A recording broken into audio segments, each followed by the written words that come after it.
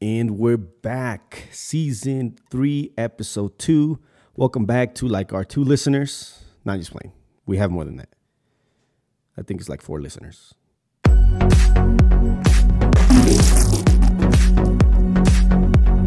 All right, everyone. Welcome back to another episode of DMing Truth in Tech. I'm Mario Alvarado, and Daniel's obviously not here, but you guys know exactly what the dynamic is. If you're new to our podcast, this podcast is about having conversations on church and having conversations on tech from 2 people and 2 pastors, Daniel and myself, that love God, church, Jesus, but we also love tech.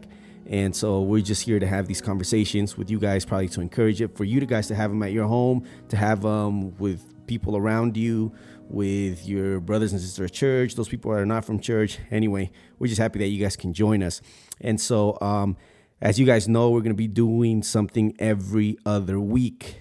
Daniel and I are going to be going back and forth on church talks and tech talks, and we're going to be responding to each other also at the same time. We have a busy schedule. Anyway, I'm not going to do the whole explanation. Daniel does some of that, explaining a little bit more detail what we're doing for this season 3, and you could go ahead and check out that episode, which is episode 1, which came out probably 2 weeks ago. So anyway, we're happy to be here. I'm happy to be back with you guys. And so you know, we're also doing a video YouTube. So hopefully that works, and it's easy for some of you. We're trying not to make these long. We're always going to try and keep them as short as we can, at least to have enough points to have a conversation and start a conversation with you guys. So anyway, remember to always, dialogue with us also through our social media. We're on Twitter. We're also on Instagram, and now we're on YouTube. So if you're watching this on YouTube, feel more than free to comment and start conversation on the comments below. So subscribe, also, that'll help, and share the video if that's something that you would like to do. Anyway, so perfect. I think we have a good church talk coming up. I'm doing the church talk this week, but first I'm going to respond to Daniel's tech talk that he had in a short, brief response to, and I'm really looking forward to responding to him. So this is my response to Daniel's tech talk. Daniel's question last week that he left me was, what latest flagship phone has caught my eye, and will I be upgrading? So I want to make this short. I want to make this response brief. And if you guys have heard our different podcast episodes in the past, you know that Daniel leans a little bit more towards the Apple side. I lean towards more the Android side, being a former Apple customer. But anyway, let me just get to the point, because we have some good flagship phones. And if you want to know the different phones and just learn a little bit more about them, the new ones that have just come out or that have been released, check out our, like I said, episode 1, where Daniel discusses in the tech talk about these different flagship phones. But anyway, let me get down to it. First of all, one of the main ones is the Pixel 4. And I was really looking forward to the Pixel XL, specifically the bigger one. And I have to say that as an Android user, looking forward to it, I was also highly disappointed. So yeah, I'm an Android person, but I'm not going to blindly just go towards one specific phone. And again, that's what I like about Android, that you have choices. I'm not trying to be a sheep like Apple people. I'm just playing. I'm trying to be unbiased, right? So the Pixel 4 was a disappointment. The specs for the software, the things that it could do before on the 3XL that made the Pixel great, I think they're just still there. So I needed a bigger upgrade than that. The price point is still too expensive. Let me just get to the point. Not going for the Pixel 4. Big disappointment. Now, let me talk about the iPhone 11. iPhone 11 isn't even OLED. It's a 1080 display. Maybe most people won't be able to tell. I'm a tech guy, or most people that like tech will be able to tell that you can't see that on your screen. iPhone doesn't have a good relationship with YouTube anyway, so you can't be watching on 1440p anyway, even if you do have OLED. The biggest hype on the iPhone is the 11 Pro or the 11 Pro Plus, I think that's what it's called. And it's just the camera. That's the biggest hype. And guess what? I have a Sony A7 III. And even if I didn't have a Sony A7 III, I still had before a Sony A6000, I had DSLR, which the sensor, like my friend Ruben puts it, is still going to always be better than a phone's camera sensor. So to spend that much money just for a camera because I want a phone, like, let me just save you something. Let me save you time and money. If you want to buy just because of the camera, get a camera. Like, you can get great cameras for that amount of money. And you can also do in payments too if you wanted to. So anyway, definitely not going to the iPhone Pro. It's not worth it. If you can do just for the camera, I think you're making a big mistake. You're free to do that anyway, your money. Now, final one, Note 10 Plus. That's my final verdict for this one. My final verdict for this one is that this is the phone I'm going to be upgrading to, hopefully. Note 10 Plus is a big screen, big phone, great quality. The specs are amazing. You can still upgrade your memory. If you buy the phone, it's only 128 gigabytes. You can upgrade with an SD card up to 1 terabyte, even more, I think. I think it's more this year. The screen to body ratio is a lot better. You don't have a nasty notch. I'm sorry, I hate those notches. I can't be watching videos and then having that thing right there. Like, I can't. You can get used to it. I'm not going to put my money into getting used to that. And then one of the best things is Black Friday sales. Samsung always goes good on Black Friday sales with their phones. So I'm not going to be paying a full price on the Note 10, even though some of you might say it was the same price of the iPhone Pro. It won't go as much. You have a wide angle camera in the back. I think that's cool. But, iPhone has it too, to be fair. But either way, I'm not going to be paying that much amount of money just for a camera. It's basically the phone. The battery is a bigger upgrade than I had on my previous Note 8. It lasts longer. I'm missing the headphone jack. I hate that. I wish Samsung didn't do that, but I'm down with that. That's something I could live with. Okay. And then again, the price. I'm not gonna pay full price. So yeah, that's my verdict. Daniel, I'm gonna be switching to the Note 10, bro. I heard you, and I know that you liked it too. You need to be switching too, bro. Anyway. If you guys have any questions, let us know about different flagship phones, the little stuff that we know we can talk to you about. Are you going to be upgrading? Let us know. Are you going to be upgrading? I know someone wrote us on the stories last time, said they're going to be upgrading. And yes, it's definitely the way to upgrade to the Note 10 Plus. That's the way to go. Anyway, let's get into the church talk now, because I think we have a very good conversation starter for today's church talk. So let's get into it. All right, so this is a conversation that I think we've talked about this before in previous podcast episodes, and it's concerning the whole general conference, women's ordination type of deal conversation that we've been having, whatever you want to call it.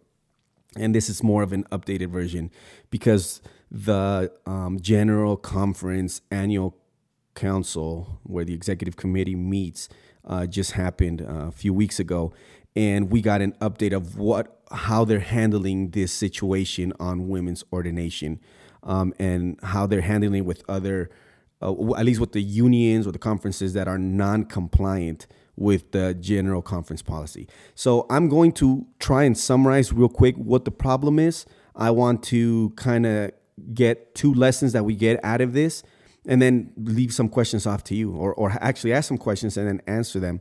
I think it's important there's some good lessons that we can get out of this. And I want to say this. I hope this doesn't sound like I'm frustrated. At the same time, I want to be honest with you guys. It is a little bit frustrating. I can't hide in the fact that when I see these councils, and because you can watch them live, even, with all the respect that these leaders deserve, it's frustrating.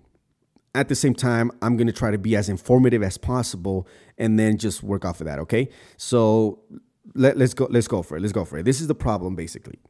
So the problem is, if you don't know, that the GC policy, and I'm summarizing here. Okay. And obviously paraphrasing, you can look this stuff up on the general conference and annual council and their papers and stuff like that. You just go to their website. If you want that, ask us, we'll give it to you. But this is just oversimplifying it.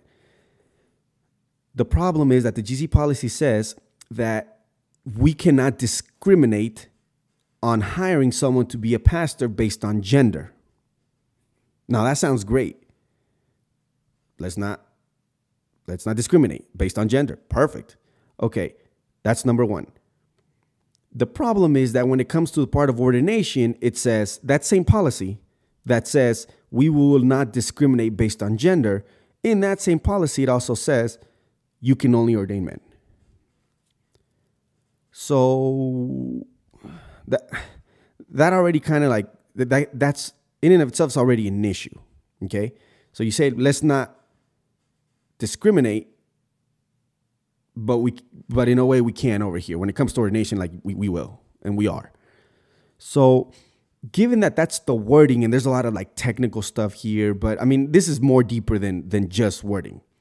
But given that that's the wording on the policy, there were some European unions that said, well, if the policy says that we can't discriminate based on gender, because the General Conference accepts that anyone can be a pastor, man, male or female. That's not up for discussion, even though in some countries people are still discussing or having the discussion of whether males or females can be pastors or females can be pastors. That's not what's up for discussion. The problem is ordination. So given that the policy says specifically ordination is only for men, what these unions decided to do was to kind of go around that just to be in compliance. Like they're trying to, they're still trying to play along and be the good boys and stuff like that. And in this whole, mess, I would call. And so they said, okay, we're not going to ordain men anymore. We're going to commission them, because the policy also says that women can be commissioned. They can't be ordained. They can be commissioned. So the unions, these 4 unions in Europe said, okay, so to be fair and follow the non-discrimination part, we're going to commission everybody equally. No more ordination. We're going to commission. If women can be commissioned, then we're going to commission men also, just so there's not one over the other. Makes sense, okay? I see how they're trying to play along. They're trying to cooperate, make things seem, like, okay, we're still going, we don't agree with you guys, but, we're still trying to be part of it. You can see and you can sense that they're still trying to, there's still a sense of unity, even in the midst of disagreement. So they try to work around with that. Problem was that the General Conference wasn't happy with that. And so they said, no, you're out of compliance. I mean, you're not, we're going to have to give you a warning because you're not fully following. You're supposed to ordain men and commission women. And they're like, but it's the same thing. It's just that the policy, there's an issue with it because it says we can't discriminate, but we are discriminating when it comes to ordination. So instead of doing that, let's stay within the policy and let's just commission both genders. Yeah, that wasn't going to fly with the General Conference. So they said, no, so these 4 unions that are doing that, we're going to give you a warning. And so they voted to give them a warning for being, out of compliance with policy. Even though technically they were in compliance with the part of non-discriminating, but not with the part with ordination. Which is crazy too, because now you have 2 unions that are actually ordaining. They're not commissioning. They're ordaining men and women. So in a way, they're being complying with the part of the policy that says do not discriminate. But instead of them commissioning both, they're ordaining both. I think they're going to the other side. They also got in trouble. Now, of course, it makes more sense that they would get in trouble because they're straight up ordaining women. They're saying we're going to do it, even though there was a vote that denied allowing divisions to ordain. But this is not divisions. This is unions, which they have the right to choose. Anyway, we don't have all the time to explain that. I hope this isn't being confusing. If you have any questions, please let us know. Problem is this. You have 4 unions that tried to stay within the policy. They got in trouble. You have these other 2 unions that also try to stay to a certain point within policy because they're not discriminating. They're ordaining both. I think the problem here is not with the unions. It's with the wording of the policy and the way we see and if are we discriminating or not. Anyway, getting back to the point. 4 unions, they get in trouble. two unions that are ordaining women, they also get in trouble. They get a warning sign. Now let's get down to the conversation part. I have two questions here. Number one, and I want to say this carefully, but I still want to say it. Question number one that I get in my mind after seeing all this, debate and how they're really doubling down on punishing and warning the conferences or the unions. My question is, how irrelevant is the General Conference becoming to the local level? And the reason I say this, and it might sound harsh, but how irrelevant is the General Conference becoming to the local level, is because it seems like it's becoming more irrelevant because of the warnings they're giving. And not irrelevant because it's like, oh, look, they're punishing us, so we want to rebel. No. I mean more like they're trying to punish unions for allowing women to pastor, to preach the gospel, actually not even that, just to ordain them. And ordaining basically is a confirmation of your calling. So is commissioning. I guess ordaining, we've talked about this before, and I think the problem comes to the definition of ordaining. Regardless of that, they're still doubling down on punishing and warning. My question is, at the end of the day, so what? You warned us, and what happens? What now? We'll all of a sudden we'll be like, oh, you know what? We got warned. By the way, I'm part of one of the unions, the Pacific Union, that, I'm proudly part of one of the unions that ordains. And even beyond that, I'm proudly part of one of the conferences that has just this year decided to ordain women. And even more proud of having my wife, who isn't ordained, but, on way of ordination. But regardless of that, she's still working.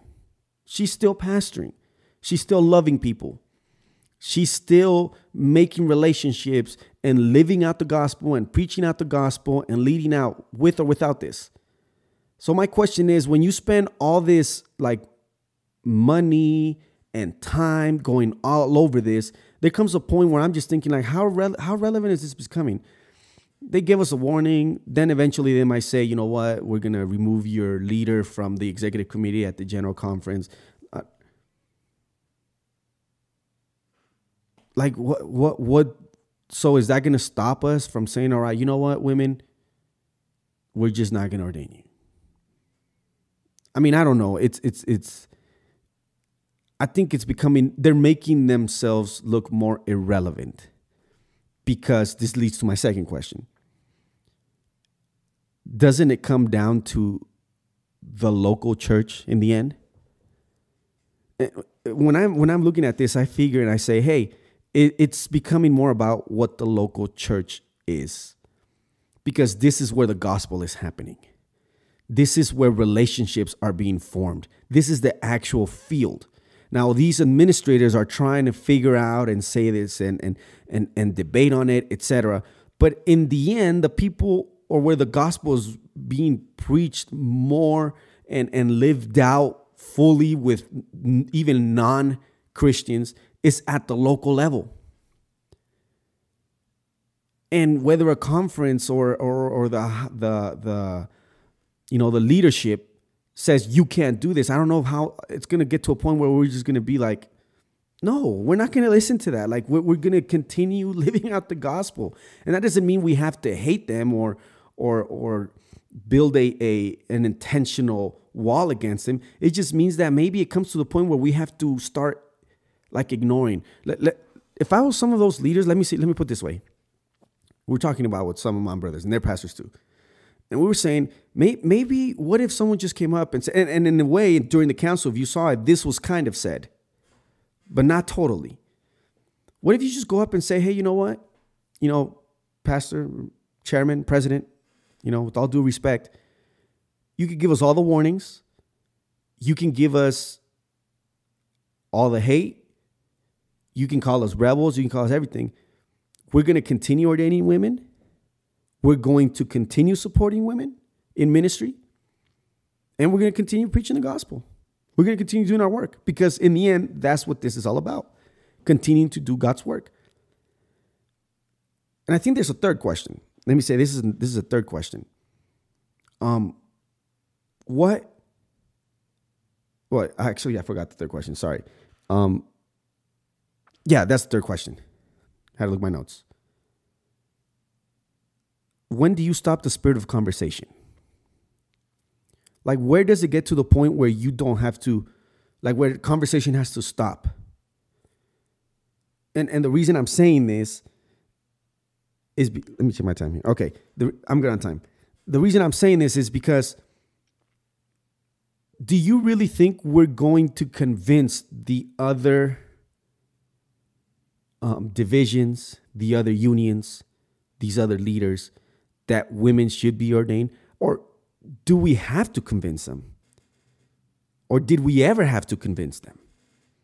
And kind of to finish off this, because that's my question. The reason I'm asking this question about should we continue the spirit of conversation, and maybe the answer is yes, we should always continue the spirit of conversation, but maybe there's more to that. Maybe it's continue the spirit of conversation, but there's also a limit where you kind of just have to give up in not trying to convince the other person. And maybe there's always a time where you're trying to convince, you're trying to state your point, and you're trying to say why. The thing is that we've been going at this for years. So maybe it's time to just say, you know what? If you want to have a conversation, we can keep on conversing. We're just not going to try and convince you anymore.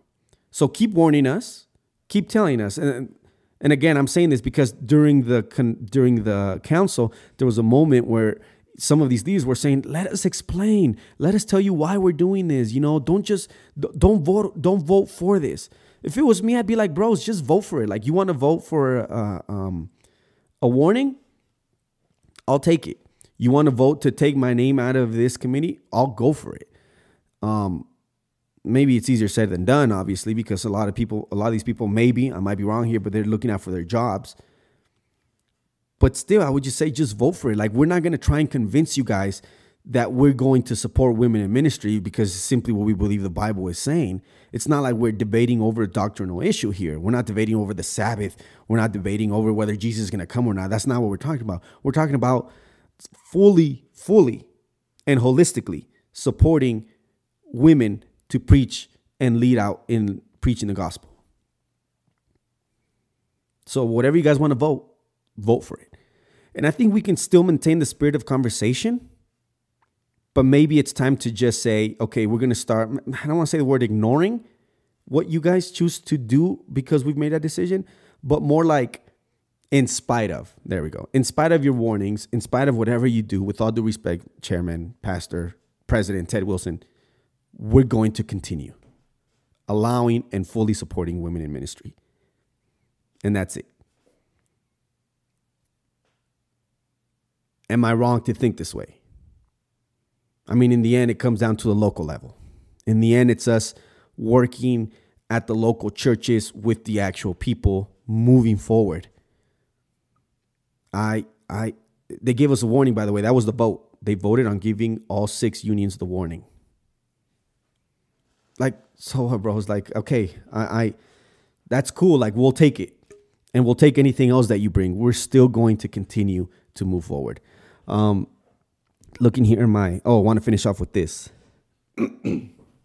Excuse me, sorry. I want to finish off with this. In Acts chapter 15, we have the Jerusalem Council, where they had issues over circumcision specifically, okay? I hope I don't confuse it. Just stay with me for a few moments and I'll finish off. But in that council, they were debating whether the Greeks, now that the gospel was not only being preached to the Jews, but it was now being preached to Gentiles, to other people, not only Greeks, but people outside of the Jewish faith. They had different customs. And one of the customs they did not have was circumcision. So the debate at the Jerusalem Council was, should we force these Gentiles to do circumcision? Because that's what the Jewish people traditionally did. And it had a theological meaning to a certain point to them. Yes, it did. Well, this debate went on. Some people were saying they have to do it. Some people like Paul, Peter kind of, were saying, no, they shouldn't. That's not a doctrinal thing. That doesn't necessarily represent the gospel. That's just, it's a traditional. It had a meaning for us. As Jewish, we should continue doing it, but we should enforce the other Gentiles to do that. That's not their custom. Anyway, they voted. You can read it. Acts chapter 15. They said, okay, we're not going to make them, do circumcision. Okay. We're not going to make them do that. But there still should be some specific things that maybe we should tell them that they need to abstain from. Okay. And they named 4 things. They said, okay, no circumcision, but there's 4 things that we want the Gentiles to still commit to. And one of those things was that they should not eat from food offered to the idols. Back in the day, there was food that you were offered to the idols, and you would, sacrifice animals to just different gods. That was the custom, especially through the Gentiles, Greek mythology, Roman, etc. So you would sacrifice that food and then you would eat it. So they said in the council, the Jewish council in Jerusalem, they said any new Gentile that's converted cannot eat from food sacrificed to the idols, to any idols. Paul was there. Everyone was there. And they're like, okay, I guess so. Yeah. And 3 other things they said. Guess what Paul does later on? Later on, we see that Paul is writing and telling people like, yeah, I know we're not supposed to eat from food sacrificed to idols. You know what? Just don't ask. If someone offers you food, just don't ask them if it was offered to idols. Just eat it. Like, we know that doesn't mean anything, but just eat it. Now, maybe this is oversimplifying the situation, but in a nutshell, that's what happened. Paul, who was in that council and were debating over the issue of circumcision, but then there was these other issues that came up, and even though they voted on it, Paul afterwards was still like, it's nice. That's still not a doctrinal thing. So you know what? Just don't ask. Just do it. We know, if you get food served on your plate on a table, just pray, thank God for it, and don't ask. Now, he said, if you know about it and you know for a fact that it was sacrificed to idols, and people said, hey, here's food that was sacrificed to idols, then, don't eat it because you're giving a testimony. But if you think it might be sacrificed, just don't ask. Like, don't ask the people and just eat, because we know that's not an issue. I think there was a point in time where even Paul was like, I'm focused on the gospel here. I'm focused on making sure that people know who Jesus is and making sure that the Spirit is working in people's lives to get the fruits of the Spirit going in their lives, and for us to prepare for Jesus' second return by living the kingdom life here. To be debating and still trying to convince those Pharisees, which they were Pharisees, or other Jewish people about circumcision or about the sacrifice to idols or about these other rituals that they were trying to force on other Gentiles. Paul was one of the people that you can kind of get the sense that he was kind of annoyed. In his writings, he's annoyed when he's just telling, like in the Galatians, or he's like, dude, like stop listening to that. That's not the gospel. That's not the issue here. So is there a point where we should maybe I guess we should keep the spirit of conversation, but we should just keep moving forward now. And maybe intentionally start saying, give us the warnings. I mean, maybe not intentionally. Maybe that's, again, I told you from the beginning, this is probably from a little bit point of frustration. There's definitely that inside. Just going to leave off this question off to Daniel. Follow-up question, bro. Should we continue trying to convince each other or just keep moving on by intentionally not caring anymore? I don't know if I worded that question right, but you get what I'm saying. Should we just keep moving on by intentionally just saying, okay, you do your thing, we do our thing. In the end, we're preaching the same thing, and not caring about trying to convince them and having all these debates still going over and over again? Is there a point where we just have to say we just have to stop? Or should we just continue trying to convince them? Is there something that we gain in still trying to convince people and keep the debate going? Or can we still just keep going with the spiritual conversation, not necessarily have to convince somebody? Okay, that's for you, Daniel. Anyway, let us know what you guys think. What do you guys think? DM Truth Tech. That's our Twitter handle. Right here on the YouTube. If you have comments, write them down here. We're more than happy to respond. Or let us know on Instagram also. DM Truth Tech. That's our Instagram handle. Hope you guys have a blessed day. Hope you guys have a blessed rest of your week. And we'll catch you guys later. Peace.